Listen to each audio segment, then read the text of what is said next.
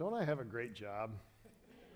I really do. And I'm going to use this moment, and it's going to be a bit manipulative, but I have got you all hopped up on the cuteness of our kids right now, and I want to tell you about a need that we have in our church family. Right now, we are recruiting some volunteers in a number of areas, but one specifically is with our kids, and our Saturday evening service right now is growing, as all of our services are.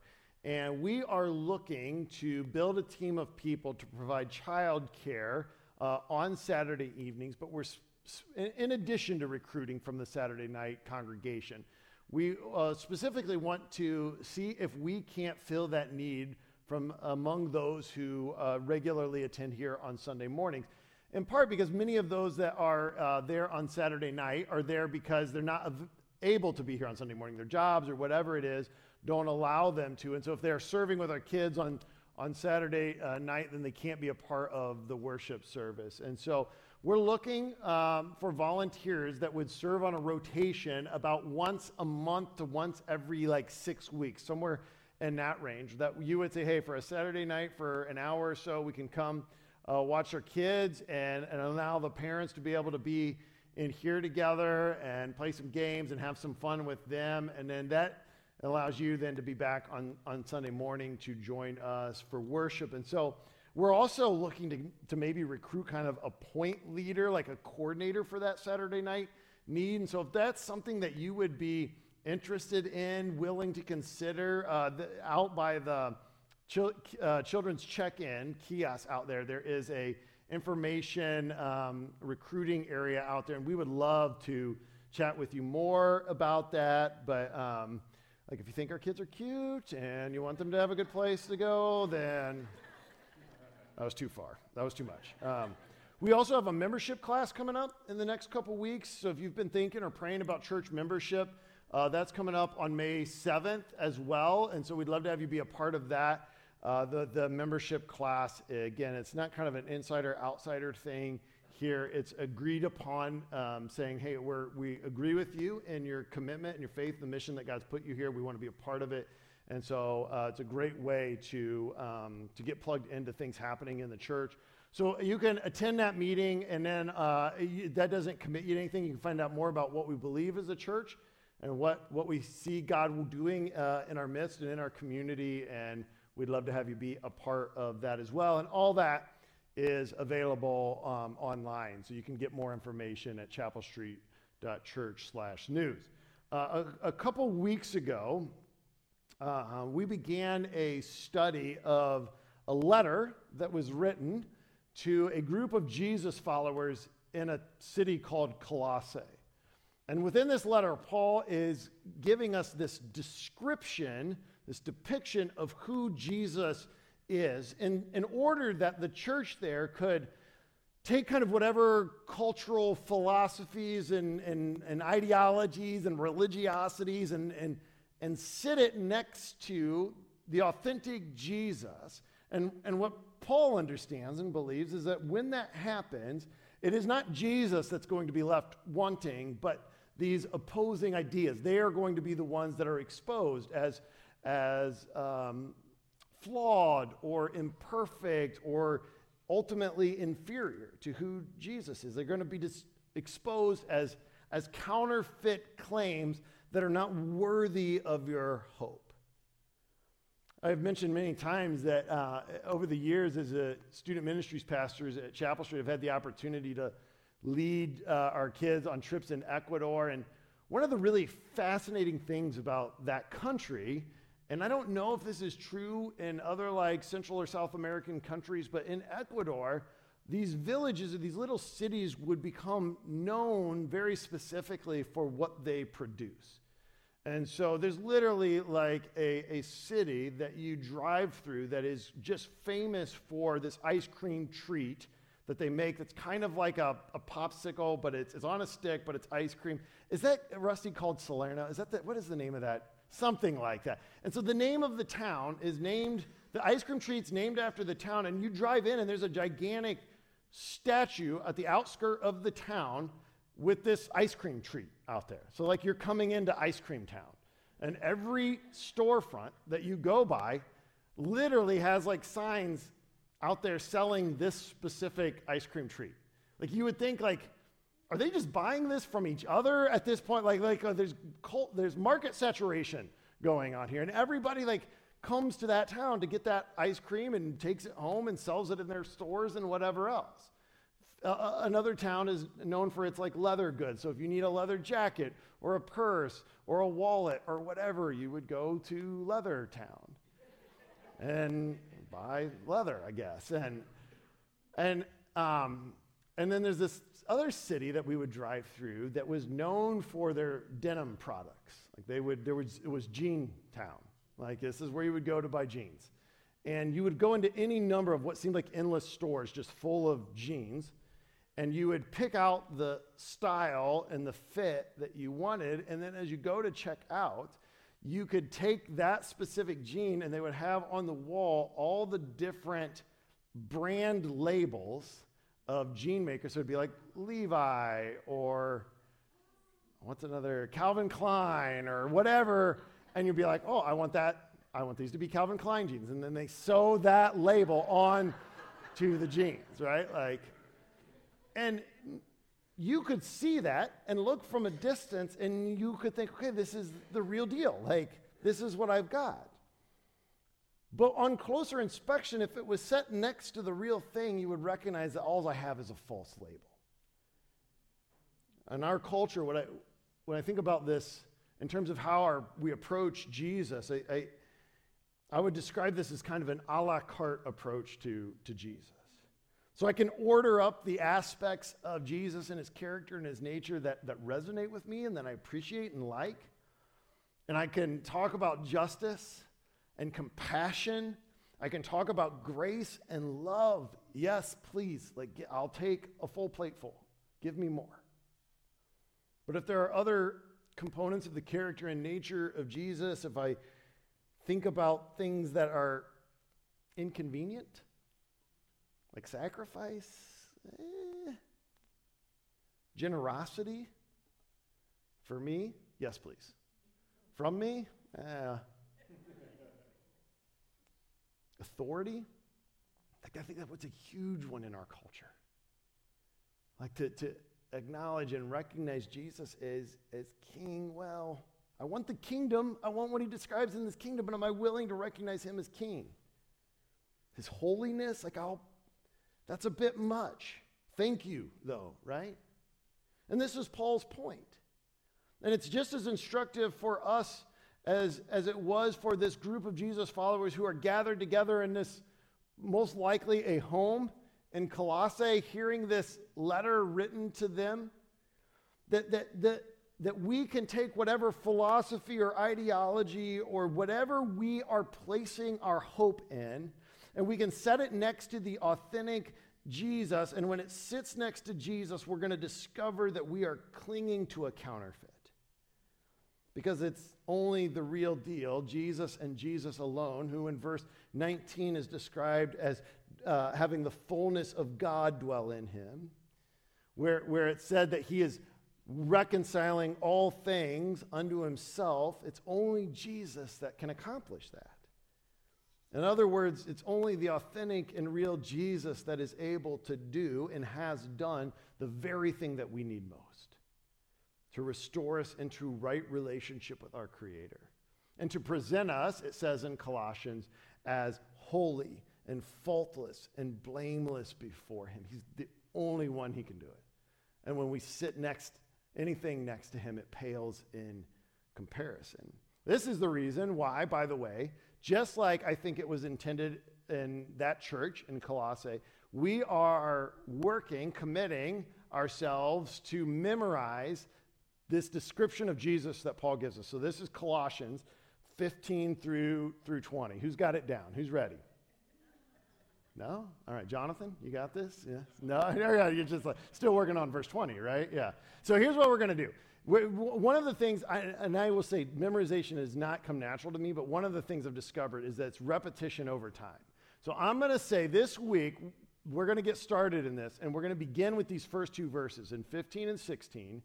Our goal this week is to commit these to memory. And I want to start by just reading it out loud together. So we're going to recite this together. Join in with me here. He is the image of the invisible God, the firstborn over all creation. For everything was created by him, in heaven and on earth, the visible and the invisible, whether thrones or dominions or rulers or authorities. All things have been created through him and for him. All right, so key to memorizing is repetition. So one more time. He is the image of the invisible God, the firstborn over all creation. For everything was created by him, in heaven and on earth, the visible and the invisible, whether thrones or dominions or rulers or authorities. All things have been created through him and for him. So this is, up here is the CSB version, which is what I preach out. Some of you were like, oh, that's not what I started. That's okay. If you memorize it in the NIV or the ESV or the NLT, it all counts. So Pastor Joe is preaching next week, and he's not as gracious as I am. So he's going to check in with you guys to see how we're doing. So let's get these two down this week. And what follows from this, now Paul starts to make this kind of this transition. And so he's given us this soaring understanding of who Jesus is. Now he's going to start to describe the implications of the fullness of Jesus on the work that Paul has been given to do, and then ultimately on who we are as a church. So this is where we pick things up today. I'm going to begin in Colossians, the end of Colossians 1, in verse 24. And then we're going to read through verse 5 together. So if you have, of chapter 2, if you have your Bibles with you, you can open up to Colossians chapter 1. I'm actually going to back up the very last part of verse 23. It says, this gospel has been proclaimed in all creation under heaven, and I, Paul, have become a servant of it. And now I rejoice in my sufferings for you. And I am completing in my flesh what is lacking in Christ's afflictions for his body, that is the church. I have become its servant, according to God's commission that was given to me for you, to make the word of God fully known, the mystery hidden for all ages and generations, but now revealed to the saints. God wanted to make known among the Gentiles the glorious wealth of this mystery, which is Christ in you, the hope of glory. We proclaim him, warning and teaching everyone with all wisdom, so that we may present everyone mature in Christ. I labor for this, striving with his strength that works powerfully in me, for I want you to know how greatly I am struggling for you. For those in Laodicea and all who have not seen me in person, I want their hearts to be encouraged and joined together in love, so that they may have all the riches of complete understanding and have the knowledge of God's mystery, Christ. In him are hidden all the treasures of wisdom and knowledge. I'm saying this so that no one will deceive you with arguments that sound reasonable. For I may be absent in body, but I'm with you in spirit, rejoicing to see how well ordered you are in the strength of your faith in Christ. So let's pause there.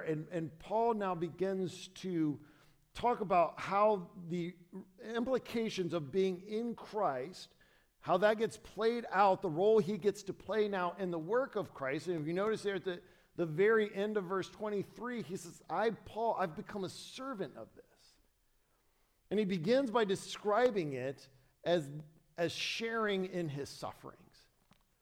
He begins by describing it as sharing in his sufferings. When I was a senior in high school, and some of you will know how ironic this is, like how hard I work now to avoid exercise. As a senior in high school, I made the foolish decision to join the cross-country team. And turns out that involves a lot of running. And like in my head, I thought, I'm going to get in really great shape for the basketball season. And there was a lot of my friends that ran cross-country. And then they had this great community. I mean, these guys were a ton of fun. They would get together in the evening and watch movies or go get ice cream or do whatever. But they also then would get up very early in the morning and run just obnoxiously long distances, right? And my cross-country coach, who also was my neighbor, did summer cross-country camp. And, if you put the word camp on anything, it sounds like it's going to be fun. But he would take us to his parents' house out in the country, drive us in the middle of nowhere, and say, run back to the house. I'm like, I don't even know where the house is at. And everybody there is way faster than me. So I'm just chucking through kind of these cornfields, wondering if I'm ever going to be found alive, right? And the reason I tell you this story is because there was this aspect of the community that I wanted, that I recognized as good, but to be a part of it, there was a sharing in the suffering that came with it. And Paul uses this language here to describe what he's experiencing in this work that he gets to be a part of since he is in Christ. Right? From a sheer marketing perspective, you're probably thinking, don't lead with suffering if you want to convince people that they really want to be a part of this. But in Paul's mind, when he talks about suffering, Paul understands that everyone suffers. It's a part of living in a broken and messed up world. The question is, are you going to suffer with purpose, or is your suffering going to be pointless and empty? Paul's saying, I want to offer you the opportunity to suffer with purpose. In fact, he says, I rejoice in my sufferings, which feels like an oxymoron. The joy that is associated with that, this is this theme that's repeated in multiple times in his letters. In Romans chapter 5, or in Acts chapter 5, you describe the joy of Paul in the midst of persecution. Corinthians chapter 12. You'll see it repeated over and over and over again. Now here in verse 24, let me read this again. This is verse 24. I now rejoice in my sufferings for you, and I am completing in my flesh what is lacking in Christ's afflictions for his body, that is the church. Now jump down to verse 29. I labor for this, striving with his strength that works powerfully in me.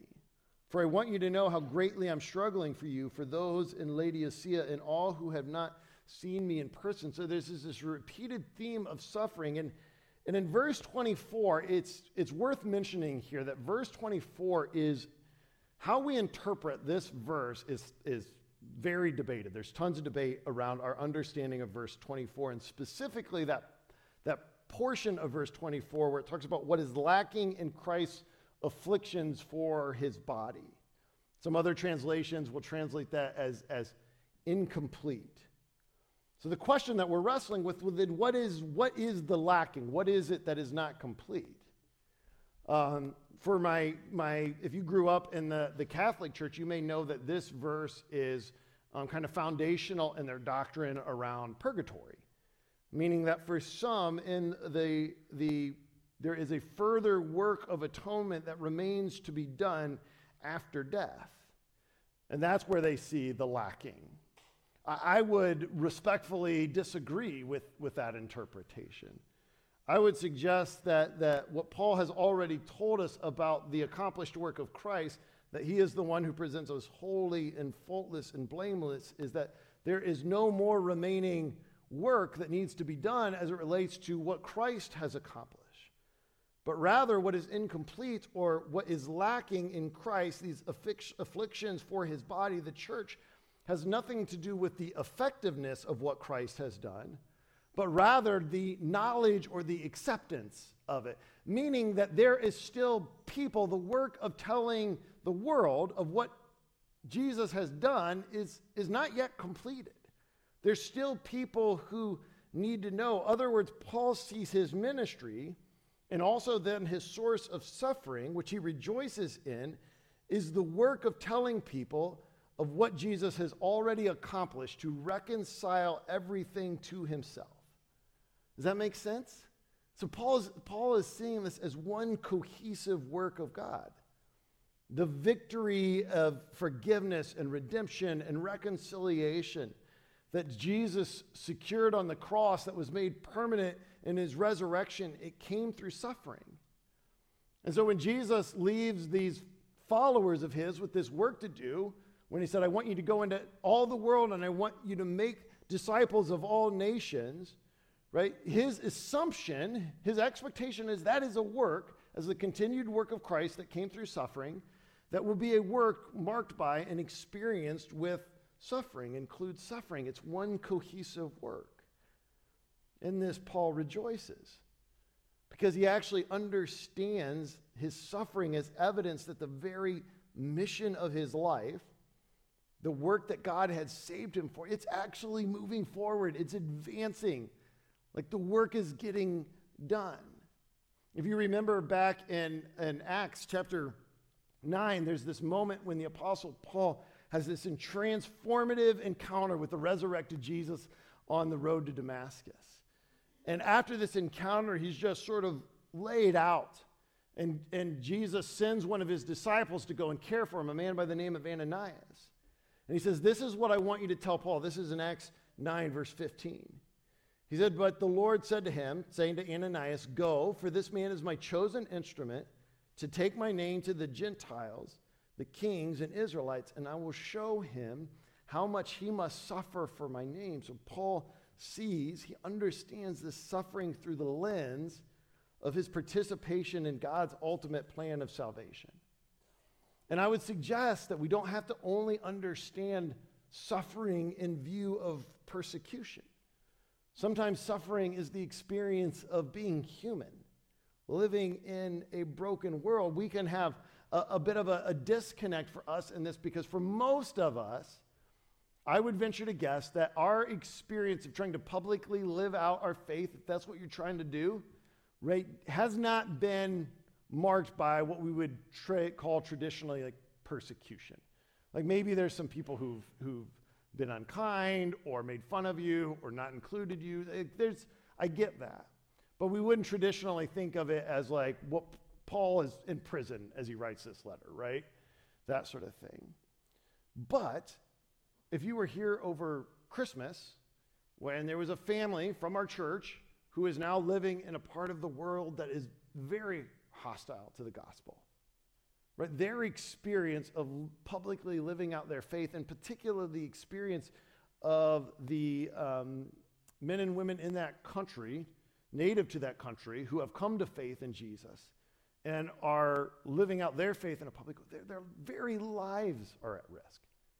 In fact, we got an update just before Easter. Pray. The persecution is intense. So their experience is as they try to make Jesus known in a part of the world that needs to know what he's done for them, how much he has loved them, right? Their very day-to-day experience is one of sharing in the suffering.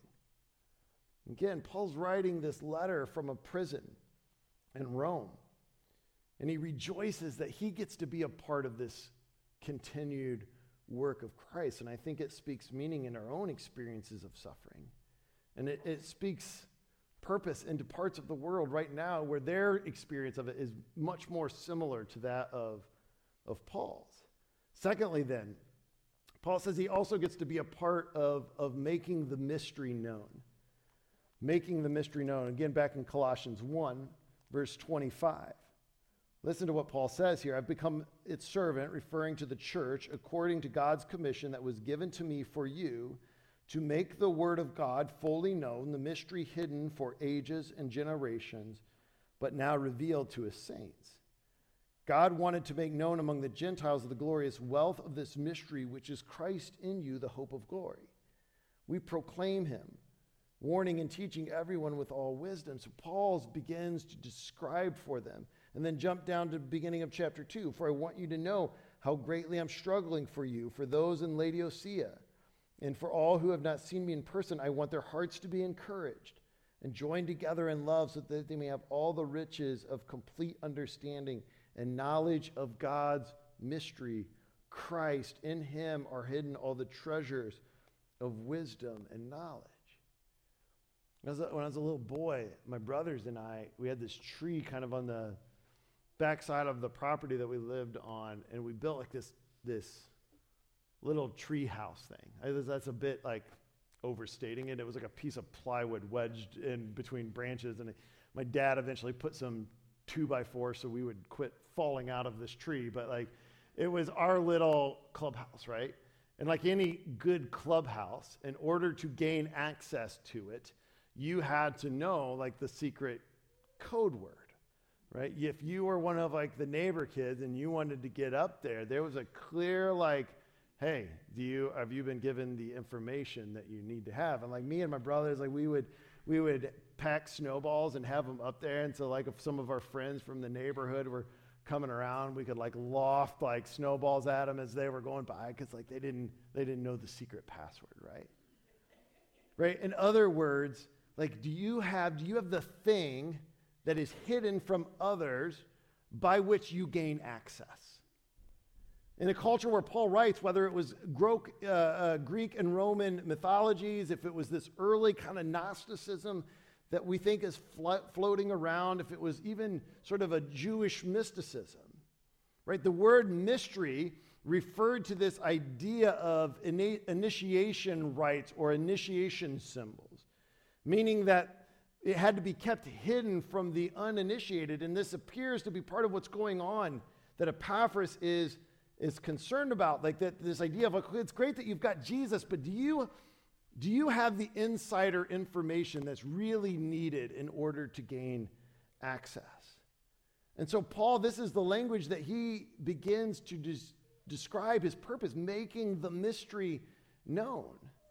Because the overarching question that I think gets asked, and again, it applies now as it did then, is how can I, as an imperfect human being, how can I be allowed into the presence of a perfect and holy God? Like, what do I need to know? It might not get said like that. Maybe you may have heard it something, maybe you've said it like, what would God want to do with me? Why would he be interested in me? David Garland, in his commentary on Colossians, describes it this way. He says, for ages, no one, not even generations of faithful Jews, guessed the course that God was heading, although there were signposts along the way. All that God intended to do was quite inconceivable to human minds. The mystery went against all human reason simply because it was above all human reason. And now Paul says, because he is in Christ, he gets to be a part of telling the world the mystery that is God's plan to restore us back into right relationship with him. It's all available to us in Christ. Like in Paul's mind, this ought to be the worst kept secret ever, right? That not only has God made the mystery known, now he says, we get to proclaim him. We get to tell the rest of the world. And what's fascinating here is Paul says, not only is this true for Israel, for the Jewish people that kind of understood and viewed what God was going to do to be a work among them, he's saying God has blown the doors off this. This is this multi-ethnic, multiracial, take it all across the world. Tell anybody who will listen that the mystery has been revealed and the answer is Jesus. In fact, Paul understands that to be his specific calling, to make it known to the Gentiles. As I said, I think this question gets asked 1,000 different ways to this very day. But we get to join Paul in the work of making the mystery known and saying God has revealed how we gain access. It is in Christ. Christ is our accent. It is Jesus in you. And then thirdly, Paul sees his role as helping the church to grow into maturity. It's about growing into maturity. Verse 28 and 29. Paul says, we proclaim him, warning and teaching everyone with all wisdom so that we may present everyone mature in Christ. I labor for this, striving with his strength that works powerfully in me. And then jump down to verse 4 and 5 of chapter 2. And I'm saying this so that no one will deceive you with arguments that sound reasonable. This is, again, putting up the authentic Jesus next to whatever other claim is vying for your hope. For I may be absent in body, but I'm with you in spirit, rejoicing to see how well ordered you are and the strength of your faith in Christ. When I was a kid, people always used to say to me, oh man, that totally reminds me of your dad. Oh, the way you said that, like that reminds me of your dad. And when I was a kid, I found that annoying. right? I was like, I'm my own man, right? Whatever. Now, my dad passed away 12 years ago. You guys have heard me talk about my dad. And now when I go back to Ohio and I see somebody that knew my dad really well, and they see me and they said, oh, that was so Dave Moore, what you just did there. Like, I treasure that. Because I look at, like, who my dad was, and I think, man, if I am becoming like him, how great is that? Like, even what we prayed for up here today for over these kids, right? We're praying that they would grow into a maturity. And this is what Paul's prayer is for the church, the part that he gets to play, is that this would be a group growing in maturity in Christ. In other words, he wants us to grow up to resemble Jesus, right? Where we become, to quote another commentator, in our lives, indistinguishable and basic character from his life. To grow up to resemble Jesus, to grow up in maturity. And in verse 2 of chapter 2, he gives us some context for this. He says, I want your hearts to be encouraged. He desires that the very center of our lives, our hearts, that not just that emotional center, but out of which we operate, like the core of who you are, right? He wants it to be operate out of what is true about Jesus, and because it's true about Jesus, what he says is true about you. Paul, in just a few verses, is going to say, I want you to be rooted and built up in him, established in faith. This is his idea of maturity. He says, I want you to be joined together in love. I want you to remember that this is one of the distinctives that Paul celebrates in opening of this letter. He acknowledges that the faith they have in Christ and of their love for the saints. You see, I want you to grow up to resemble Jesus. And when you have this shared experience of God's love for you, it will unify you in this outworking process of loving each other and loving the world around us. We want this to be the thing that joins us together. And then thirdly, he says that I want that you may have all the riches of complete understanding and have the knowledge of God's mystery, which is what? That's Christ. He's saying, I want you to fully know Christ. His ultimate desire, his expression of maturity is that we would be grounded in Christ, in him, that we would find everything that we need. In him, through the work of the Holy Spirit, it produces the work in us to grow us so that we may resemble Jesus. And what would become true, what he just said, that we're going to memorize in verse 18, that Christ may come to have first place in everything. He says, this is the work God has called me to. This is the mission. This is what I'm praying for in the church. And may it be true here. Let's pray together.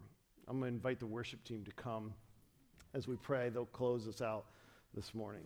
Would you pray with me? Father, I thank you for this day. I thank you for what we have been a part of celebrating, and I thank you for Paul's continued objective of just pointing us back to Jesus, and how when we understand the fullness of Jesus, it begins to shape and form the role that we play as a part of the church, the role that we play in our world.